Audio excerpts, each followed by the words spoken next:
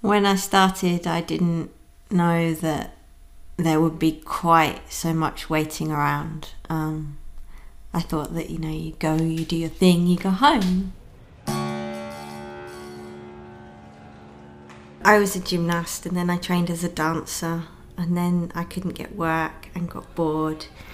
So then I realised I would get paid more money doing backflips and tricks. So then I learnt some circus stuff too.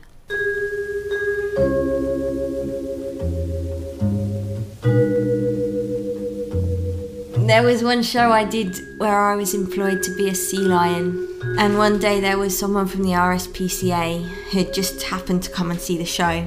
And when I went in the next day, someone said, there was an email sent from the RSPCA asking if the sea lion was being kept in the proper conditions and if it was being treated well.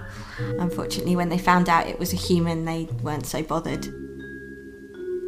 There was one where I was on stage and the actor was telling the story of the journey of the pilgrim who had to go across the sea to get to his love.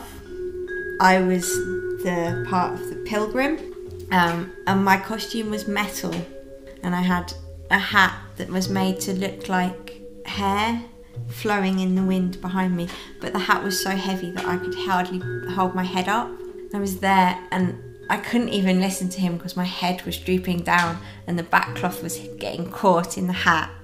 And he was telling this wonderful story about how they travelled across the sea to find his love. And there are other ones where I've done extras work and you end up sitting around a lot.